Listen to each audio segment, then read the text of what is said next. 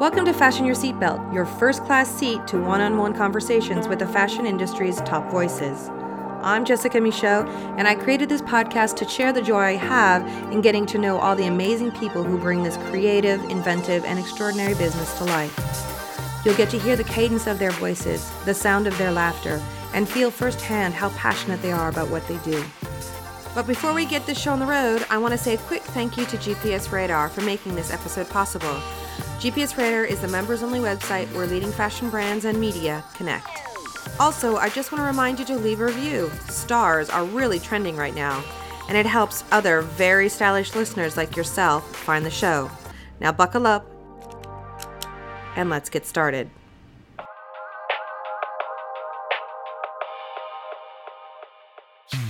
Robin Meesen is a woman who has lived quite an amazing globe-trotting existence. And the reason she has had such an adventurous life is because she has always followed her heart. Following her heart is also what happens to make her one of the best fashion PRs in the business. Robin was born and raised in Texas, where she studied European civilization at Texas State University, but she always had a thing about France, and Paris in particular. She might have lived in London, Los Angeles, Athens, and Australia over the years, but she has always come back to Paris. And it's in Paris where she launched her PR agency called Ritual Projects in 2013. While in the past, following her heart had Robin traveling the world, today her heart, and her head for business, is what makes Ritual Projects such an interesting company. Think of Ritual Projects like the rebellious cool kid at school who always seems to know what's going to be the next big thing before anyone else does. The brands that Robin represents are the ones that are generating buzz for their creativity and being on the cusp of blowing up. They are also very loyal to Robin as she nurtures them from the jump while they grow into brands like Y Project, GmbH, Ottolinger, and Area that are coveted by those in the know in the fashion industry. But as good as Robin is at promoting her brands, she's not someone who likes to talk about herself. So getting to sit down with her, to hear her life story, and get insights on how she works and how she spots talent was such a rare treat. And I am so happy I get to share this moment with you. Robin, thank you so much for doing this. Really appreciate it. Thank you. My pleasure, Jessica. We see each other at the shows all the time, but it's always so crazy. And to have this opportunity to sit down and talk with you, I'm just really excited to hear what you have to say. So my first question is, I imagine you get this a lot, is, so how the hell did a girl from Texas end up here in Paris? Tell me a little bit about your passion for this city and how it came about. Well, I'm from a small town in Texas, and there was an exchange student from Austria who stayed the year, was quite, how can I say, she was a bit of a gothic. She was definitely not something that we'd seen in a town of 14,000 people in Texas in 80, whatever it was. And I was just fascinated. I thought she was just an interesting person. And well, after I graduated from high school, she was living in Paris. We kept in touch, and she said, why don't you come visit me? You'll love Paris, I'm sure. So I came to visit her. She was studying at Studio Berceau. So that's kind of the first time I got somehow linked to fashion, I would say. And we backpacked through Europe, stayed a bit in Paris, of course. And I went, and I was convinced I wanted to live in Paris. I didn't care what I was doing, but I was going to figure it out. So I went back to the States, and I studied international studies with a focus on Europe, a minor in French. 4 years later, and 1 month after finishing my degree, I came back to Paris and started as a nanny. Oh, really? You were an au pair? I was an au pair.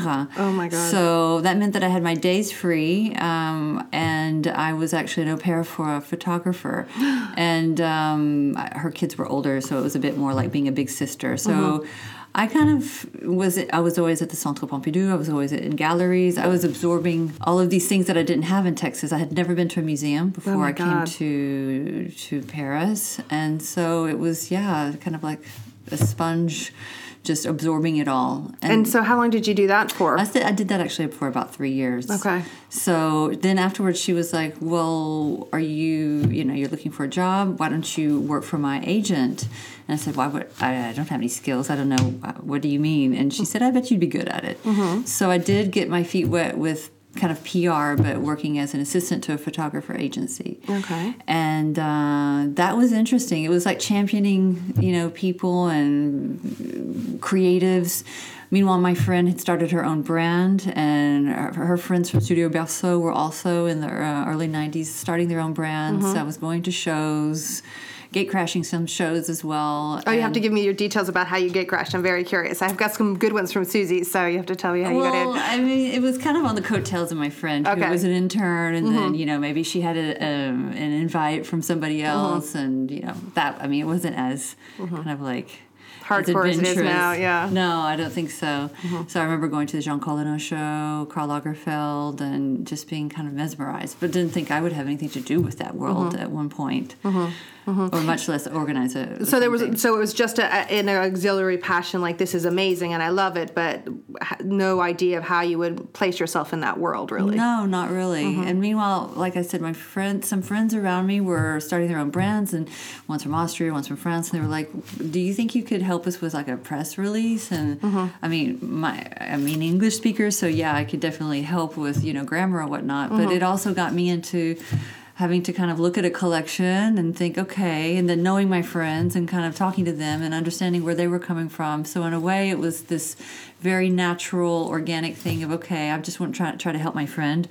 And so I got my feet wet with some, writing of press releases, which were probably pretty bad, but I guess better than somebody who didn't, you know. No, but I mean, it's great to be able, also, there are very few of us who can do both French and English. I mean, so it would be great to be able to tag into both of those sides and be able to do both of those things. Yeah, I guess so. Where in this your history then does this decision to leave Paris and move to London happen in relationship to you helping your friends and doing the press releases and all of that? I had been in Paris for 6 years. I was involved with French. I had romantic relationships. One had ended, and I was a bit like, you know, let's see what's going on in London.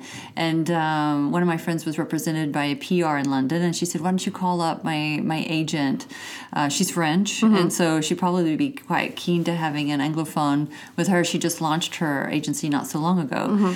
Well, I got in touch with her, and she was like, yeah, I would, but I really don't have much of a budget yet. But let's please keep in touch. Whilst my friends on Greek Street, she was on Frith Street in Soho, Marian Pioski was at Kokondzai, had started it. I was there in 2000, and he said, great, yeah, we'd love to have somebody on board. And they were already doing some loans from the so explain store. what this is, because maybe not everybody knows about this iconic store. So can you talk a little bit about this place that you got hired at? So Kokondzai literally means East meets West, and Marian Pioski had just recently graduated from Central St. Martin's, but he'd opened it while he was still in school with his partner Sasha Bojevic. I don't know if I'm saying that very well. Well, he was a DJ. Okay. And so it was a store, like a record store and a fashion store, which is it was kind of like a cabinet de curiosité with, graduate collections, one-off pieces from the Central St. Martin's, which was around the corner, still is.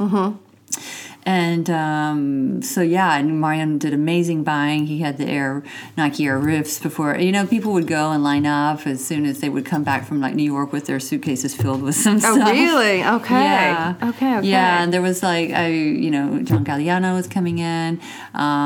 Bjork, I sold a dress to Bjork. I was like over the moon about that. So I was kind of, getting this firsthand experience with the London fashion world by selling, being in retail, but also doing some loans, which wasn't really PR work per se. But that was a great education as well. And then shortly after, I was also able to do a few days with this French PR. Okay. So I was actually doing both, a bit of Kokondzai and then this PR. And then her husband was at Exposure. He's the owner of Exposure. And I also worked a bit with Exposure PR in their showroom. So I had like three kind of things going on, just... You were part of the hyphenated generation before that even existed. It sounds like you were doing all kinds of different things at once. I guess so. Yeah. I mean, everybody was connected, and it was all kind of in the same neighborhood, and just trying to make ends meet as well. Let's work 3 jobs to pay for that, fifth floor walk up in London kind of a thing. Exactly. So then tell me, was it directly after that you're like, all right, I'm going to go back to Paris and launch my own thing, or was there a lot of traveling involved? Kind of when was that shift where you're like, all right, I can do this on my own now? Well, after a couple of years in another relationship, I went to Athens, Greece, and lived there 3 years. Actually, it was supposed to be 3 months. It turned into 3 years as things kind of happen in Athens. It's so great. You follow for love. It's amazing. You're very passionate. I felt following my heart, not my head. I think that I won't ever do that again. But it's been great learning while you're young doing these things. Mm-hmm. And there's no PR offices per se. That was in 2002. And so, I was meeting again creatives, fashion designers, photographers, as I'd had a bit of experience with photography. Mm-hmm. Some photographers wanting to work in getting, like an agent in New York, or a jewelry designer wanting to show their collection at premiere class. Mm-hmm. I kind of, knew the interworkings of those fields, or knowing how to communicate or make a lookbook, or mm-hmm. tell him what to put in his portfolio. Mm-hmm.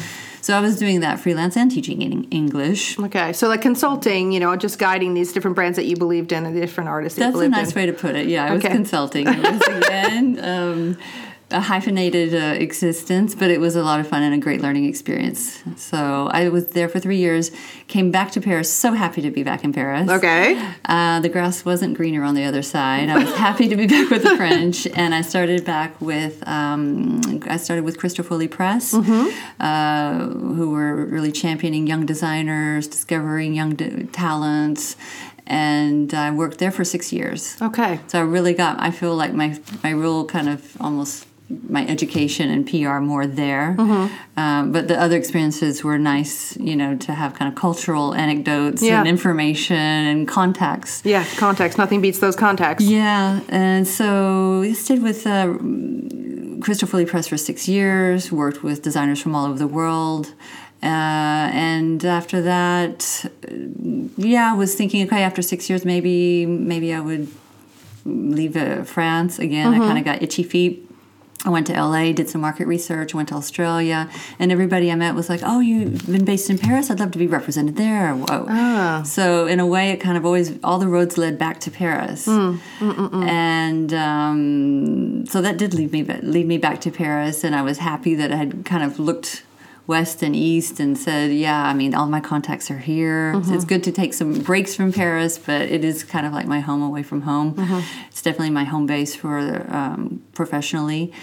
And I had met a couple of designers along the way that said, look, I don't even mind if you do this from your place. Mm-hmm. You don't have to have a showroom, but if you would represent me, that would be great. So I started with some young designers.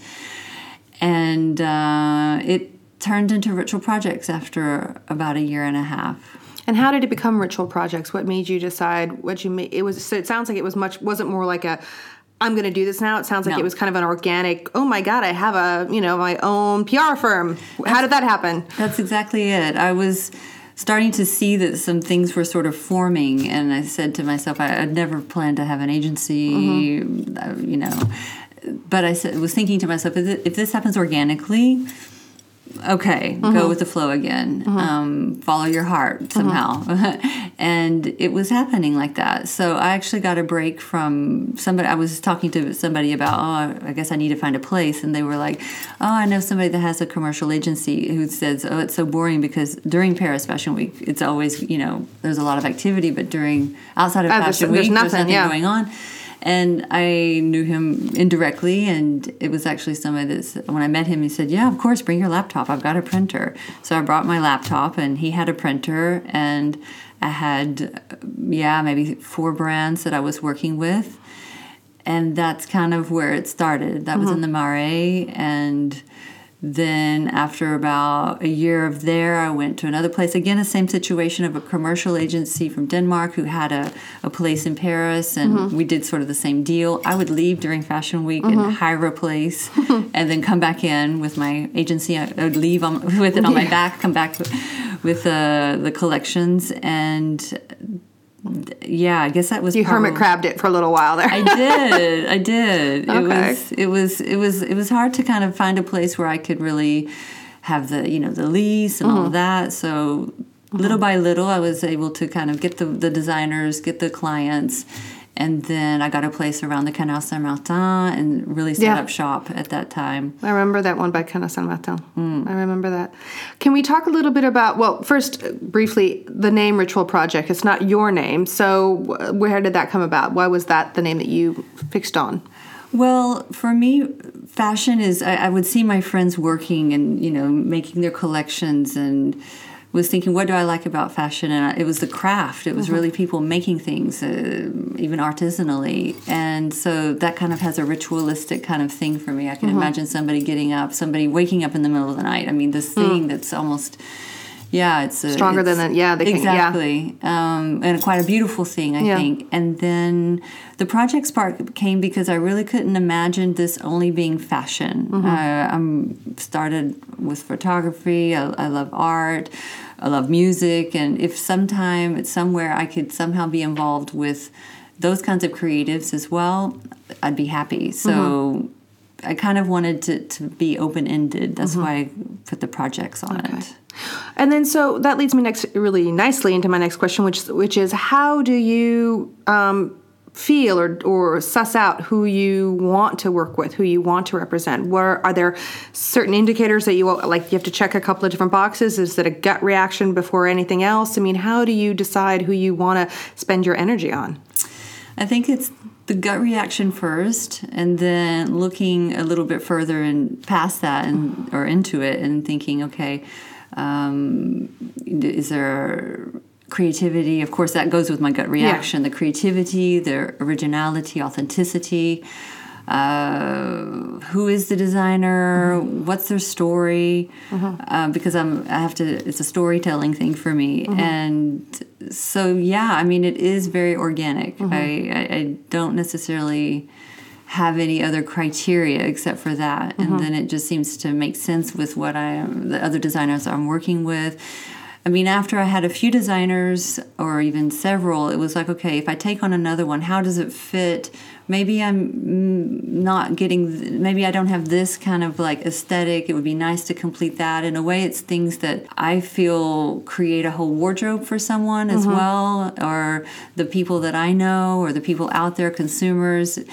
Do I have something kind of for everyone in a way, or people who I would like to be able to somehow offer fashion or ways of expressing themselves. So it's kind of those different things that are put together. Do you see, is there so kind of different aspects, like kind of building a universe of like, okay, this represents this and this kind of fits in there, and they're different and yet they complement each other in a certain way. Is there a thread, a follow-through thread in all of them? Are they all, because when I came and looked at your press days and saw all of it's very eclectic. They're very unique and very how would you put it? Very precise point of views. I mean, there's nothing that's quote unquote commercial. There's very much, they're taking a parti pris, as they say in French. Is that an important aspect for you, that they be brands that are very identifiable or iconic in their own right, or really stand on their own 2 feet to a certain extent? Yeah, I think so. That's what interests me. Somebody has a real vision, an authenticity. So in my office, I couldn't imagine having, even if it's a very feminine kind of silhouette, the same story. I don't know. I mean, I'm trying to provide different stories for stylists to work with in a way, and also that kind of, for me, fulfill different sort of dimensions, I guess. So, I mean, the coherent line, I think you put it well, and kind of how they're connected. Some people, it's been hard because it hasn't really been something very calculated. Yeah. What's been interesting for me, and the thing I didn't even realize would happen, is to kind of look at the brands after, or even look at the agency and say, okay, this is what happened. This is how it took form. Not that I'm working blindly by any means, but it is... So many of these people have come to me. I haven't really done a lot of outreach, and then it's kind of maybe somebody I know, or somebody is from a friend of a friend, and then of course there's editing, and sometimes I'm not able to take on people. But it's been interesting to see kind of how it took form. When you talk about people coming to you, what do you think that is that sets you apart that you offer that you feel people feel attracted and want to work with you? I mean, if you can kind of step out of yourself and look at what you think that might be. I think that after a couple of years, I think that they wanted to maybe be involved in the context that's been created. I think maybe that I've been doing a hopefully good job, and that there's results, and there's some success stories, but at the beginning there were a few people that were saying, I'd like to work with you because you do things differently. My thing is that I always feel the need to do something with a personal touch. I like to feel like there is a fingerprint somewhere, and that's just my own thing, you know. So by keeping it personal and hopefully kind of also giving a lot of attention, if I'm working with a journalist, I'm really hoping to be able to kind of understand what they want and understand what my client wants, and keeping it very, I guess, hands-on. I suppose there's other agencies that do that, so I'm not saying that that's what sets me apart, not at all. But hands-on and having your fingerprint, I think that's a good point. Because a lot of your brands it's not like you're taking on I'm going to now represent Gucci or what. I mean, these big brands that already are well known in the world, you're taking on generally younger or known in one specific part of the world. I remember you saying in an interview somewhere that, what you do is you kind of target influencers, and maybe this was before that word influencer got so bastardized, and then letting those tastemakers, let's say, and have it trickle down from there. Is that still kind of the thinking process? Whereas in the U.S., maybe it's more corporate and more business, whereas in Europe, there's this kind of more find the right people for the clothing and let them kind of tell the story of the clothing. Maybe I'm putting words into your mouth. About the influencers? Well, maybe. I mean, that was one thing that you mentioned in the past, but again, I think it was maybe before influencers became what it is today. But yeah, like how do you maybe introduce in an organic way, which is definitely the way I would say the European press does than, and PR does than compared to the U.S., where it seems to be much more corporate and much more, like, okay, are they an advertiser? And then we'll put them in the magazine. Whereas in Europe, it's much more, or maybe I'm wrong, there's more of a connection or an organic feel between maybe a brand and an individual or a press. I don't know. Are you talking about my press outreach Yeah, style? Press outreach. How do you get people excited about one of your brands? Like, is it connecting them to different individuals? Is it connecting them to the press directly? What is that process for you? Like if you've got a new brand that you want to introduce to the world? Well, it's very, I think of the dimensions of the brand that would attract or appeal to the journalist. Not every single brand I work with, I think, is going to necessarily, excite every single journalist. So maybe in a publication, I would target one more than the other for a certain brand. Thinking of, okay, does this brand have a dimension or an aspect of it that I think that the journalist would be more interested in? So it kind of accentuating and bringing out, it's kind of a cultural connector as well. I like that. I think of the relevance that the brand has and trying to, for example, if I'm working with a brand from Tokyo and I'm talking to him and he's like, oh yeah, I come from Naoshima and we do mud dyeing. I said, but that's super important. And for us, that's really interesting. Yeah. For him, that's just commonplace. Yeah. So then I take that out and, contact the press and kind of include that in it. And it's interesting working with brands from all over and trying to kind of connect each other or connect the brands to the media and even to the consumers and kind of I'm not educating anyone, but I think that each designer has such a specific DNA and coming from different countries, and fashion is such a sort of barometer of society and also of these different places that they're coming from, that we can really learn from fashion, even if it's small details like that, the mud dyeing techniques. I mean, it makes me feel happy that I studied about Europe and all those cultural things. Actually, I'm a geek on that. It really... for me, it's all about those little details that make all the difference, for sure. That tells the story right there. It gives it a different dimension, for sure. Absolutely. But then where do you sit with this whole idea of Well, people who like to buy things now like to get to make choices in relationship to their peers, to relationship to like if an influencer is wearing it, then I'm interested in wearing it. I mean, has that aspect of brand ambassador, influencer affected the way you do business? And do you feel that they have maybe equal or growing importance in relationship to the traditional press as far as bringing your brand's awareness in a larger space? It's been interesting to see how that's evolved, definitely, over the years. And that is because of Instagram. Yeah. Of course, there's already been on the red carpets and all that. My brands aren't really on the red carpet. Yeah, exactly. You have a very different animal. They are on stage. I mean, a lot of my brands are, making custom pieces for the Rihannas, the Beyoncés. And when they're on stage, I mean, it's true, and they're performing in the pieces. At first, I'm kind of like, well, what's so important about the VIP? I mean, that sounds kind of that sounds kind of like, okay, why would you want to put the attention on them versus, let's say, an article, or a feature? Because that for me is, wow, that used to be the ultimate. Yeah, the ultimate was an article for sure. Yeah. So, but it's true that the access that they can give to the consumers. I mean, if Beyonce is wearing a piece from Ottolinger or Rihanna's wearing Y Project in her Anti-World Tour, it's true that the exposure is so immediate. And yeah, I mean, before there wasn't that much attention. I mean, I wouldn't spend that much attention on it, but it's true that also in another way, I've noticed that my designers who all quite have a lot of creative pieces, statement pieces, the performers and the entertainers really like that. Mm-hmm. So it kind of works for both. They really stand out with those young designers. Mm-hmm. The young designer also gets this visibility. Mm-hmm. And I mean, it works. I mean, we're also getting into the scene where there's the direct-to-consumer sort of phenomena. Yeah. And that also is very effective if you have...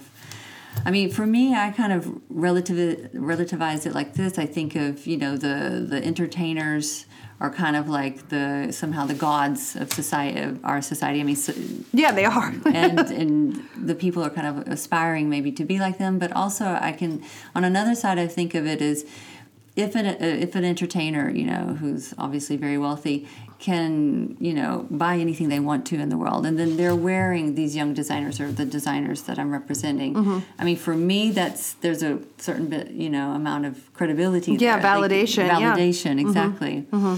So for me, in my mind, I'm more influenced by that. I think that there's something to be said there, because that an artist who has that sensibility would be drawn to those pieces from your designers. Yeah, and that they would even wear the Gucci and then one day Y Project, or choose Y Project over whatever brand, when they can have really and afford really anything. Mm-hmm. So there is a certain validation there, mm-hmm. and I would assume that they'd also want something quality. They have to have it well done, or otherwise on stage it's gonna fall apart. It might fall apart. So there's also those things that are real. That's a reality. Mm-hmm. So they are ticking those boxes. Those young designers, they have to work even harder to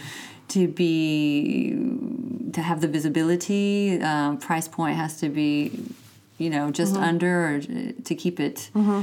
in the same sphere. Yeah. Well, how about talk to me a little bit about that then? I mean, over your experience and over your years working in the PR field, have you found that these younger designers coming up now are much more? Maybe they're still just as artistic, but are they more business savvy, or are they more social media savvy, or do you find are they just as completely in their own universe and they need a helping hand in a way that they've always done, or has it creativity now been grounded a bit more in like the business aspect of things? I think that more often than not, they have more business savvy now.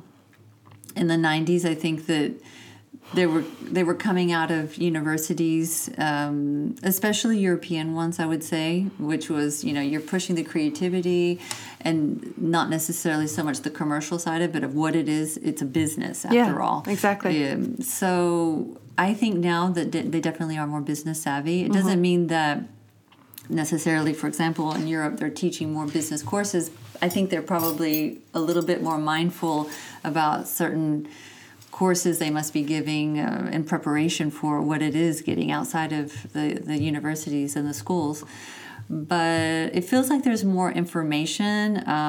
The brands also, the young designers, they can already start things with Instagram. They can use already a social media as a tool. And I think that the economy, definitely, people they just don't have the room to play maybe and see for a couple of seasons or 3 seasons. Of course, there's still designers out there trying, maybe without so much business savvy, but I think they do definitely have more now. It's just more of a reality of that. What about if somebody, I don't know if anybody ever, grows up as a kid saying, I want to go into, PR relations, but what would you say to somebody who thinks about that or is interested in that? What kind of character or what kind of tools do you need to have to do what you do? The first thing that came to mind was thick skin. I think that works for journalists too. Let me just say that right now. But okay, yeah, I'll go. I think they have to be quite polyvalent. I think they have to be interested in a lot more than fashion to be successful. I think it's a good atout, as they say in French. Well read, so that you know also how to write and what's going to interest the press, how you pitch it, how are they communicating. Of course, a hard worker. I mean, that you have to have that in every field.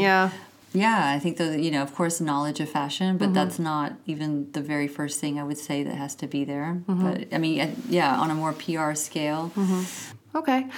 There's one question I like to ask most of the people I interview, and that is, because I think this is very true, this idea of you almost learn more from your mistakes than you do from your successes. And I didn't know if there was a moment in a choice that you made, a moment in your life where you're like, that such a bad call, but that you learned from that and grew from that. And if you could maybe talk about what you took away from that moment. That's a good question.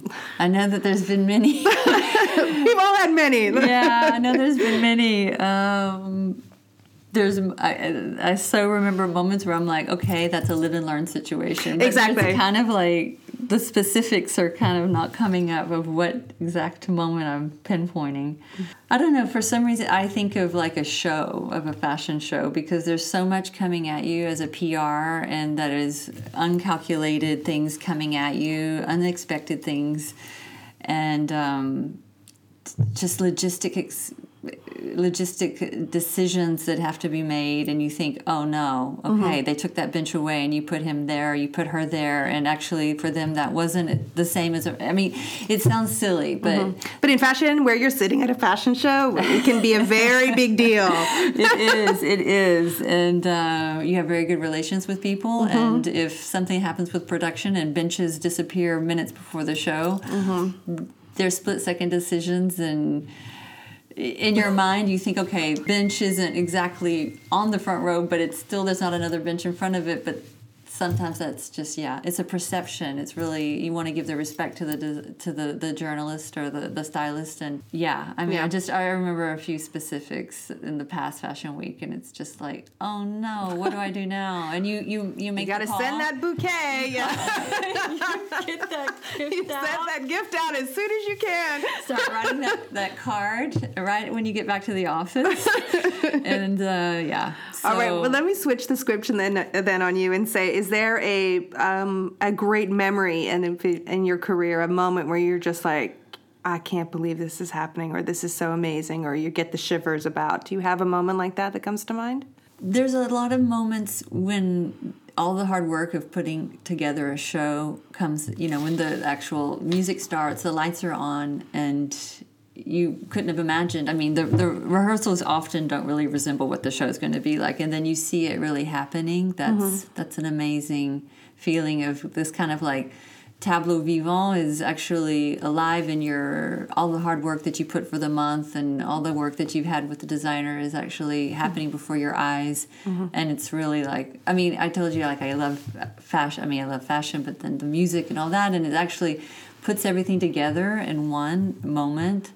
I know that's not specific, but on a specific, I was really, really pleased to be selected to the Business of Fashion this year. That was my next question. I was to talk to you about that because to be between us and everyone who's listening to this, I was surprised you hadn't been on that for years already. I mean, how did that make you feel then? I found it. I also on it, but I found it very validating, and I don't know. It was nice to be noticed, I guess, is a sad kind of way of putting it for me in any case. Yeah, no, it does seem kind of sad, and I'm not trying to toot my own horn or anything. No, but it's true, the validation. And I didn't come from a PR background where I had worked at a big agency or a big brand. Mm-hmm. So every single contact I had kind of came from really working it and hustling. Mm-hmm. And the young designers, when you launch them, there's a lot of groundwork that has to be done versus, I don't know, taking on a brand who has